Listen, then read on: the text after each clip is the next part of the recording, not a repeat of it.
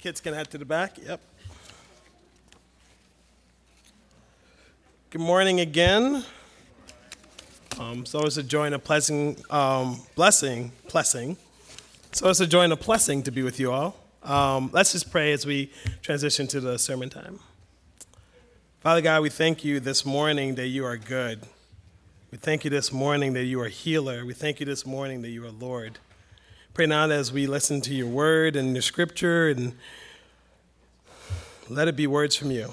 Help us this morning to know that the God who is good heals us, that the God who is good carries us through every sea, the God who is good is powerful enough to make any kind of darkness tremble before his name. In your holy and precious name, amen. If you have your Bibles, please turn with me to 1 John 3. I'll be reading verses 19 and 24. They'll also be up here in the front. This has been fun going through 1 John. Hopefully in the future, I'll preach through books of the Bible a little quicker. But it's been fun because I've had time to, in between each, so you just really get to dwell. And one of the things that's fascinating about our passage this morning is there's something I missed for years. You know, last time I was up here, I shared about how this is my favorite chapter in the Bible. And I'm excited to share this because I feel like God taught me something new, even more new, even though I've been in 1 John 3 for about a year. Let's read scripture. This is how we know that we belong to the truth and how we set our hearts and rest in his presence. If our hearts condemn us, we know that God is greater than our hearts, and he knows everything. Dear friends, if our hearts do not condemn us, we have confidence before God and receive from him anything that we ask, because we keep his commands and do what pleases him. And this is his command, to believe in the name of his Son, Jesus Christ, and to love one another as he commanded us. The one who keeps God's commands lives in him, and he in them. And this is how we know that he lives in us. We know it by the Spirit he gave us. One of the things that's interesting that John does in this portion, and again, remember when we read scripture, it's kind of very, very helpful that we have chapter and verses, but when John was writing, it wasn't the same breakdown, right? Like this was just couple thousand years ago when we started to put the Bible together, we said chapter and verse would be nice. I don't know if you ever seen the old parchment. They wrote all in capital letters with no punctuation. So chapter and verses are a good thing, right? But I think John's real portion here is not the whole of chapter 3. I think it's actually chapter 3, verses 4 to 24. And one of the reasons I think about that is because John uses something called inclusio. And inclusio is kind of bracketing. Is the idea that you will put your most important point in the beginning and then you'll repeat it again in the end to make sure they hear it. It's kind of how, like, growing up, my aunt would tell me stuff, you know, like, make sure you cut off the lights before you go to bed. And she would say it again right before she went to bed, right? Inclusio. So she says it at the beginning, says it at the end.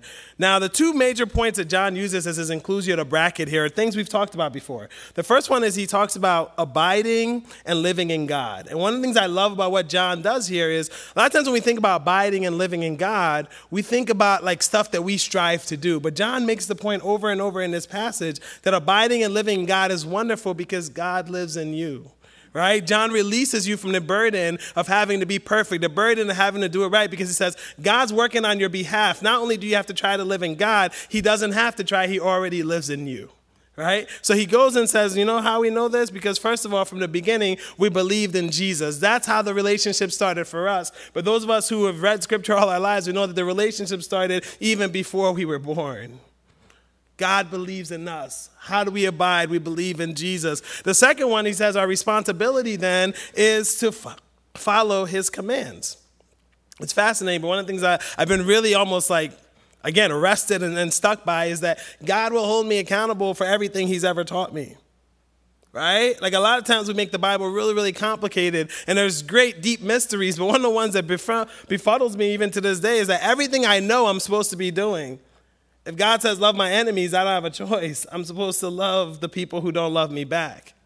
If God says, shine your light into darkness, I don't have a choice. I'm supposed to shine my light into darkness. If God says this world is broken and I want to heal and I want to use you to help put it back together, I don't have a choice. Everything that God's taught you, he holds you responsible for doing.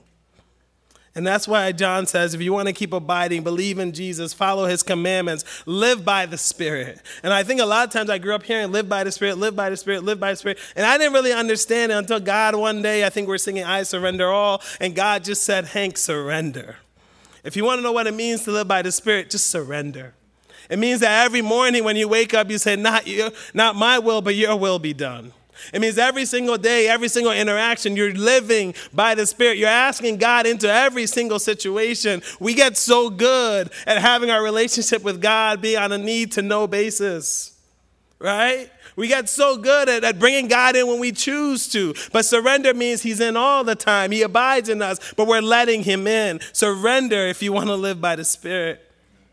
And then he also says if you want to abide, you got to conquer this thing called sin. And we talked about Tim Shell, right? How God wants you to focus on sin is he doesn't want it to rule over you. That means that sin is not the master, Jesus is. That means that every single one of us has to surrender that struggle to sin. That means that every single one of us has to not say, you know what, I'm just going to struggle with this my whole life, because God is going to consistently say, today is the day of your salvation, and I've made you more than a conqueror. Surrender the struggle to sin. But know that God has equipped you with the community around you, with the Holy Spirit in you, with Jesus, his son, that you can conquer and rule over every sin.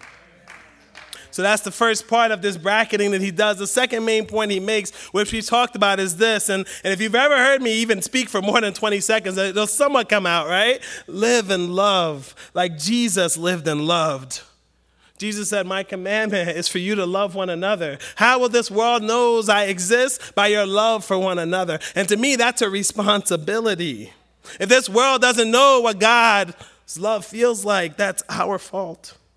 If this world doesn't know that there's a God, that's on you, because God is doing his part. Are you? Love one another. And part of that love one another is, and I think a lot of us, especially my generation, I see this a lot, we're very good at critiquing the church and saying everything that's wrong with the church. But John reminds us that, hey, you're the church. So it's good to critique it all you want, but you need to be part of the team. You know, we're not fighting against each other. We got to link up with God in the Spirit and fight together. It's not just about critiquing what the church is and what the church isn't, because you are the church. It's great to critique institutions, but we're this organism. We're members of one another. I love that my knee doesn't critique me, and it works.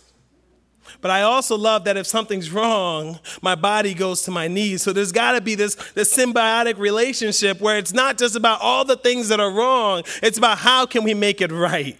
How are we loving the church? John says you want to live in love like Jesus lived in love. Don't make it complicated. Make it simple. If Jesus do it too. You know what's right. Do it. Lay down your life for your brothers and sisters. One of my greatest simple questions that kind of changed my life. Martin Luther King once said, life's most persistent and urgent question is, what are you doing for others? And I think if we talk about what it means to love one another, so many of us are really good at focusing on me and mine. So many of us are good at focusing on what God has for me. In fact, that's how we teach our Christianity, right? I go to Scripture to see what I can get from it. I go to church to see what they can do for me. I go and have this relationship to see how I can grow. But there's nowhere in the Bible that Jesus says, God so loved me. There's nowhere that Jesus is only concentrating on what he can do for you. It's got to always be about us. It's got to always be about the world. And if you want to live and love like Jesus lived and loved, you have to stop making it about you and make it about us. You got to stop making it about what you want and make it about what God wants. You got to stop making it about where you can grow and start asking how we can grow. And I'm not trying to put down the individual, but I'm just trying to tell you that when it comes to the Lord Jesus Christ, it's never about one, it's always about all. So that's our inclusio, right? He says this twice in 4:24. One, I want you to abide in God because God's living in you. And two, I want you to live and love like Jesus lived and loved. And I was trying to think of how, like a visual picture of how to explain all of this. And I got a Philly cheesesteak. I might lose a couple of you on this one, so you got to bear with me. I was going to do pictures, but now I was like, pictures don't do it justice. So I'm going to let you just use your imagination, right? Now, I said Philly cheesesteak, as in the cheesesteaks they make in Philly, right? Like I think a lot of us who don't grow up in Philadelphia, we think Philly cheesesteak, and we think of that God-forsaken steakums, which are from Reading, right? I remember one time my mom, who's a great cook, actually, one of the best cooks probably in the world. I'm not even saying that. Like, she really is. She does that well. But one day she decided to make steakums, and it's just like, Mom, you have your lane, like make Liberian food, like stay there, you're really good. And I came home and I saw the steakums, and I was like, you know what? I think I'm just gonna eat some water tonight. Now, for a lot of people, when you hear Philly cheesesteak, you think about it like a hot dog, right? Like it's just like another sandwich. But I'm here to tell you that Philly cheesesteaks are the ones that are actually made in Philly, the good ones, right? And one of the things that make it good is what? It's the bread. Right? It's all about the bread. There's something we put in our water, and you can maybe talk to some environmentalists and might tell you it's not all that good what we're doing with our water, but it's something we put in our water in Philadelphia that makes that bread delicious, right? But the bread is kind of like the inclusio, right? It goes on the top and is on the bottom. So you with me so far? We're building this sandwich, right? So the bread is your inclusio on the top and on the bottom. Now, a lot of us, because we think a Philly cheesesteak is just another sandwich, we think about the fixins, right? We think about what we like in the Philly cheesesteak. We think about all the good things that go in there. And I think some of us even read the Bible this way, right? It's like, what do I like about the Bible? What do I like in this passage it says to me, right? But again, a Philly cheesesteak doesn't have fixins, right? Like you got the bread, and it's not a fixin because for it to be a Philly cheesesteak, it's got to have what? Whiz wit. That's it.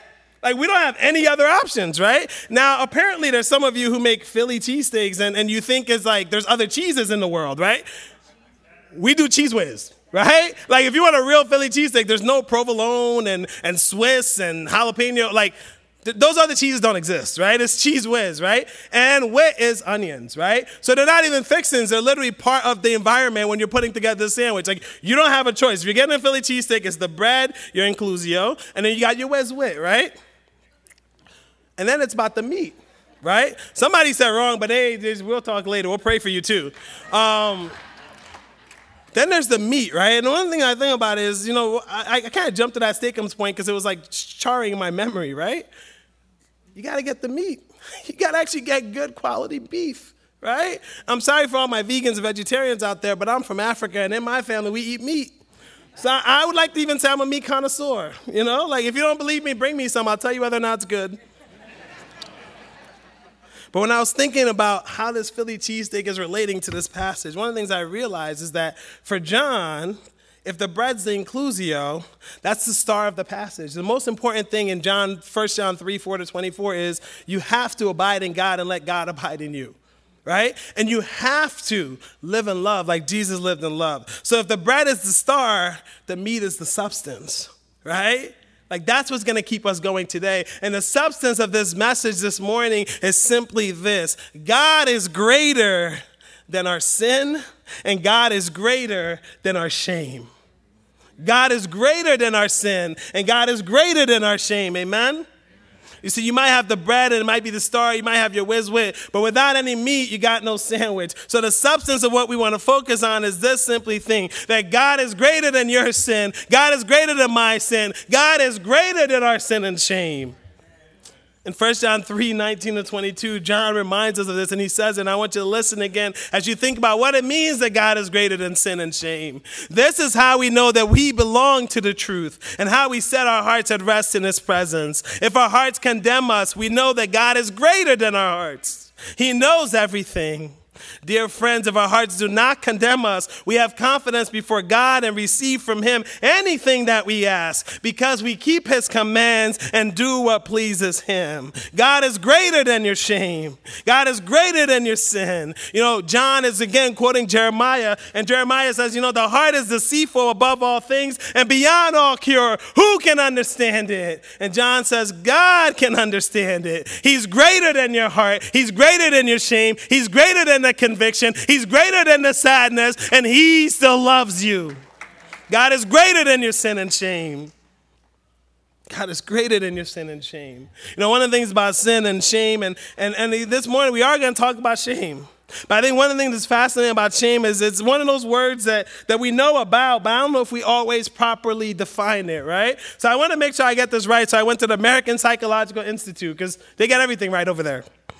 Because I was trying to explain how shame kind of mixes in with embarrassment, kind of mixes in with guilt, right? And these three things kind of flow together, and we kind of sometimes do something actually not me, because I went to the American Psychological Institute, that the American Psychological Institute would define as embarrassment, and we think that's shame, but it's not, right? And we think this is guilt, and we think that's shame, but it's not, it's just guilt.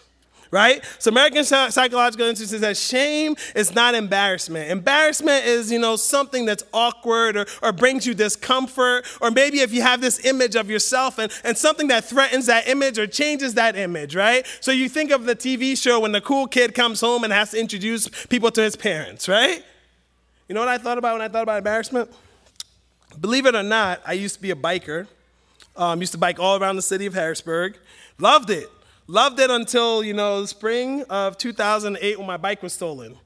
I was going to give the exact date and time, but the person might be here this morning. I don't want them to feel some type of way, because I forgive you, I think. But I love this bike, and I used to bike everywhere, right? And one of the things about biking is, I just loved, literally, some of you get this when you drive. I don't get this when I drive, because I've lived in cities my whole life. You just let your hair down and blow in the wind. That's how I felt on the bike. I felt free, right? Now, one day, I decided, I think when you're 6 or 7, how old you are when you try to ride without hands, right? Well, when I was 22, 23, I decided, how come no one rides without hands and while they're standing? Now, I know what you're thinking, because you would fall and that'd be ridiculous, right? So I was having this deep thought, right, in my quarter life, right? And not only was I having this deep thought, it was right in the middle of Strawberry Square. And not only was it in the middle of Strawberry Square, it was right in a lunch break when everybody was coming out, right? So I'm on my bike and I'm going through, and I was just I think I can do this. When I was a kid, I could stand on my bike. That's easy. I could ride without hands. That's easy. I'm going to stand without hands. And you know what happened, right? I tumbled forward, rolled a couple times, looked around. Everybody's frightened but laughing and not knowing what to do. That's embarrassment. Now, shame, though, it's not embarrassment. Right? There's no shame to my game. I got back on my bike and kept moving. I was I don't know you. But shame is not guilt either, right? Guilt is the feelings that you have. It's similar to shame because you have the same feelings, but it's the feelings you have when you do something bad, right? So an example of guilt might be, this may have happened, Shell, may have happened, I don't know. But it might have been one night this week where, our 2-year-old has decided that, staying in bed the whole night is for the birds, right? Not only do I have to come out of bed, I got to come out at least 2 to 3 times, right? Well, this one night, Shell was out, and it was just me and her, and we're just hanging out, and it was past the 2 or 3 maximum, right? And she may have came down for the 4th time, and I may have just looked at her and said, you know what, let's just hang out. I may have let her stay up, and then I blinked, and it was 10:30, 11 o'clock. I may have done that, right? If I did that, that's something not really good. So that's guilt, right? You do something bad, right? There's a great speaker and author and writer, same thing, by the name of Brené Brown. And she says that guilt is, I did something bad. Shame is, I am bad. And that's kind of where we want to park this morning, right? It's easy to mix up all these things, but guilt says, I did something wrong. Sin says, and shame says, I am wrong. And shame, lasting shame, when we think about it, it comes from maybe what's happened to us. It comes from maybe what we've done. It comes from maybe what we've had to live and suffer through. And I'm not here to demean shame and to say it's not important. I'm just here to say this morning that we cannot let shame get the last word. I'm not here to say that what you've been through and how you've struggled doesn't matter, but I'm here to say God knows your heart. God knows your shame, and God's greater than that shame. Because the thing about shame is, I honestly believe this, shame for too long has held us captive. Shame for too long has kept us in prison. Shame for too long has denied who we really are and who God wants us to be. Because shame, lasting shame, it accuses. Shame convicts. Shame imprisons. Shame lies to us. This lasting shame says, you're stupid. You're a failure. You're a bad person. You're a fraud. You're not good enough. You'll never be good enough. You don't matter. You deserve this hurt. You're inadequate. You shouldn't even have been born. You're unlovable. And if this is what shame says, not only is it a lie, but it's from the father of lies. Remember, John keeps saying, if it's not of God, it's of Satan, it's from the devil. And what I believe in all my heart this morning is shame is Satan's great, big, unchecked weapon. We keep letting him beat us down with shame. We keep letting us keep us in prison. And Satan knows this. But we read earlier, 1 Peter 5, 6 to 11. So I think a lot of us who grow up in church or come to church, we're aware of the big sins, the big temptations to stay away from, the big things to avoid, right? The growth that we need to do, but we keep letting Satan beat us down with shame. And we use this verse a lot to talk about people around the world that's suffering, but I guarantee you in this room, a lot of us are suffering from shame. A lot of us are suffering from shame. But this is what Peter says. Don't let it go unchecked.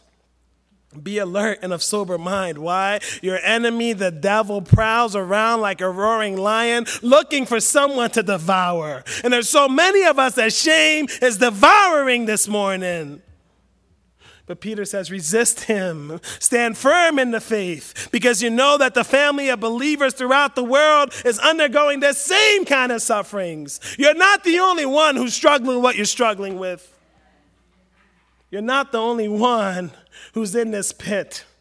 One of the greatest pictures of God I've ever had in my life is this idea that where I am, there he is. If I'm in the pit, he's there with me. If I'm walking on the street, I'm starting to slip, he's there with me. Because shame needs secrecy. Shame needs silence. Shame needs judgment.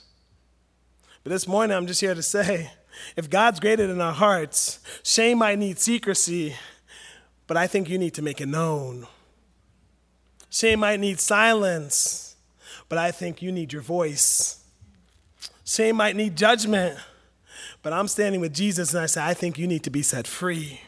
Because sin might lie to you. Sin might say you're stupid, but you know what God says? I believe you're brilliant. Sin might say you're a failure, but God says you're only learning and growing. Sin might say that you're a bad person, but God says you're forgiven and set free. Sin might say you're a fraud, but God says I will make you genuine. Sin might say you're not ever good enough, you'll never be good enough, and Jesus says I came for you. Sin might say you don't matter, and God will say my spirit lives in you. Sin might say you deserve this hurt, but God says you deserve freedom. Sin might say you're inadequate, and God says, how? You're the highlight of all my creation. I spoke the world into existence, but I fearfully and wonderfully made you. How are you inadequate? Because I have begun the work in you, and I will finish the work in you. Sin might say you shouldn't have been born. God says, I knew you before you were born. Sin might say you're unlovable, and God says, I have always loved you. I am always loving you, and I'll always love you. Amen? Shame lies. But if we truly believe that God is greater than our hearts, we need to realize that God has some truth for us that can break through this sin and shame. A couple weeks ago, when I was thinking about this passage, I was trying to focus on how do you give a set list to the musicians about this. And I kind of had a conversation with Esty, actually. I just threw a bunch of stuff out there. I was like, this is where I'm at, you know? He came back a couple of days later and he said, so I kind of think like the first point we need to do is just trust God. And I was like, yes, that's it, you know?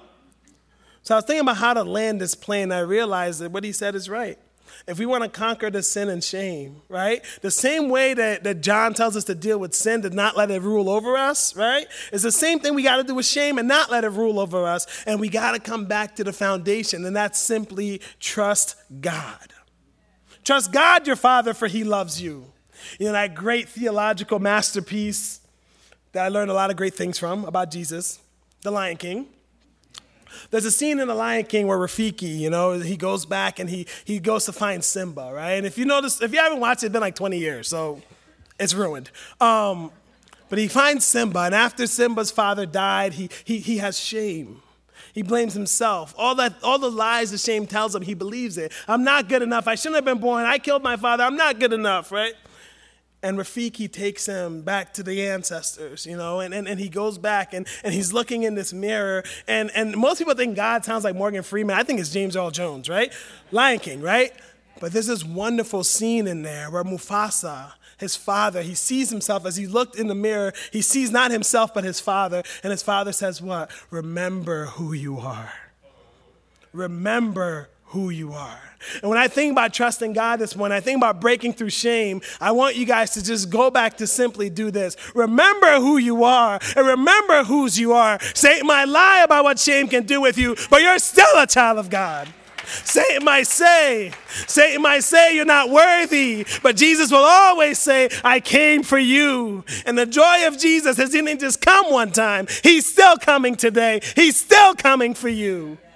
The storms might be stormy and the winds might be blowing and you might be sinking, but praise God, we still have a God who reaches down and picks us back up again. Remember who you are. But also remember whose you are. You're God's child. How can you grow in trusting God today? We also got to learn how to trust Jesus. You know, there's a chorus a couple years ago, All in All. When I was in college, we sang this every time. Like every single worship service. There's a great line in there, right? Taking my sin, my cross, my shame, rising again, I'll bless your name. You're my all in all. Part of what we have to do is let Jesus take our shame away. Because when we hold on to it, it's like this poison pill that we just keep drinking and wondering what's wrong with us. We have to let Jesus be our all in all. We have to say, Jesus, this is how I feel. Jesus is where I'm at. Jesus is what I'm going through. Please take it away. And he wants to, but you have to let him. And the last one I would say is we have to trust the Holy Spirit. You know, I struggled for years. I was just like, how's David, a man after God's own heart? And how's he saying, take not thy my Holy Spirit from me? And my first understanding was like, yeah, man, I'm better than David. I'm better than David because the Holy Spirit lives in me, right? One of the things I've learned about shame, though, is that because shame needs secrecy and silence and judgment, it puts us in prison. And when we're in prison, we stop looking up and we start looking down. We're in prison, we stop remembering all the things that are true about God, and we start holding on to all the lies that Satan says is true about us. And what I realize is that what shame does is it makes you feel like God's not there. It makes you feel like you're on your own. It makes you feel like you can't go on. But what I want to tell you this morning is David said, take not thy Holy Spirit from me. But what all we can say this morning is, God, I'm coming to you. This is how I feel. But God, please never leave me or forsake me in this darkness. God, please, I'm in prison.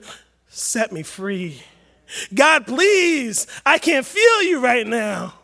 Give me a brother or sister to touch me so I know you're real. We got to start trusting the Spirit as well. And that's the last thing that we need to do is we need to figure out who our community is.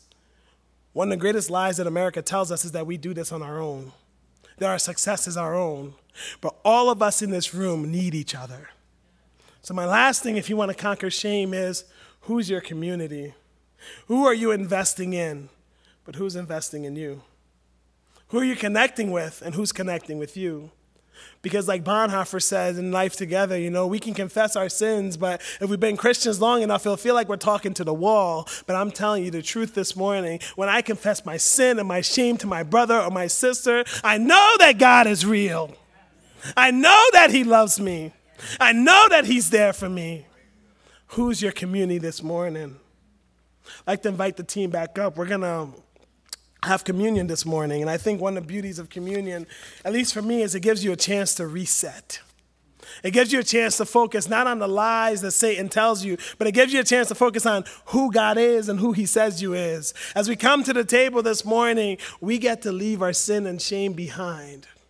And we get to say, this is not just a feast or emblems. This is the body of Christ. This is the blood of Christ. And they were both freely and willingly given for me. The ushers will come up. We will have communion up front this morning. They will be dismissing you to the front row. We now invite you to this table, not because you must, but because you may. Come to testify, not that you are perfect, but that you sincerely love our Lord, Jesus Christ, and desire to be his true disciple. Come not because you are strong, but because you are weak. Not because you have any claim on heaven's rewards, but because in your frailty you stand in constant need of heaven's mercy and help. Now that the supper of the Lord is spread before you, lift up your minds and hearts above all selfish fears and cares.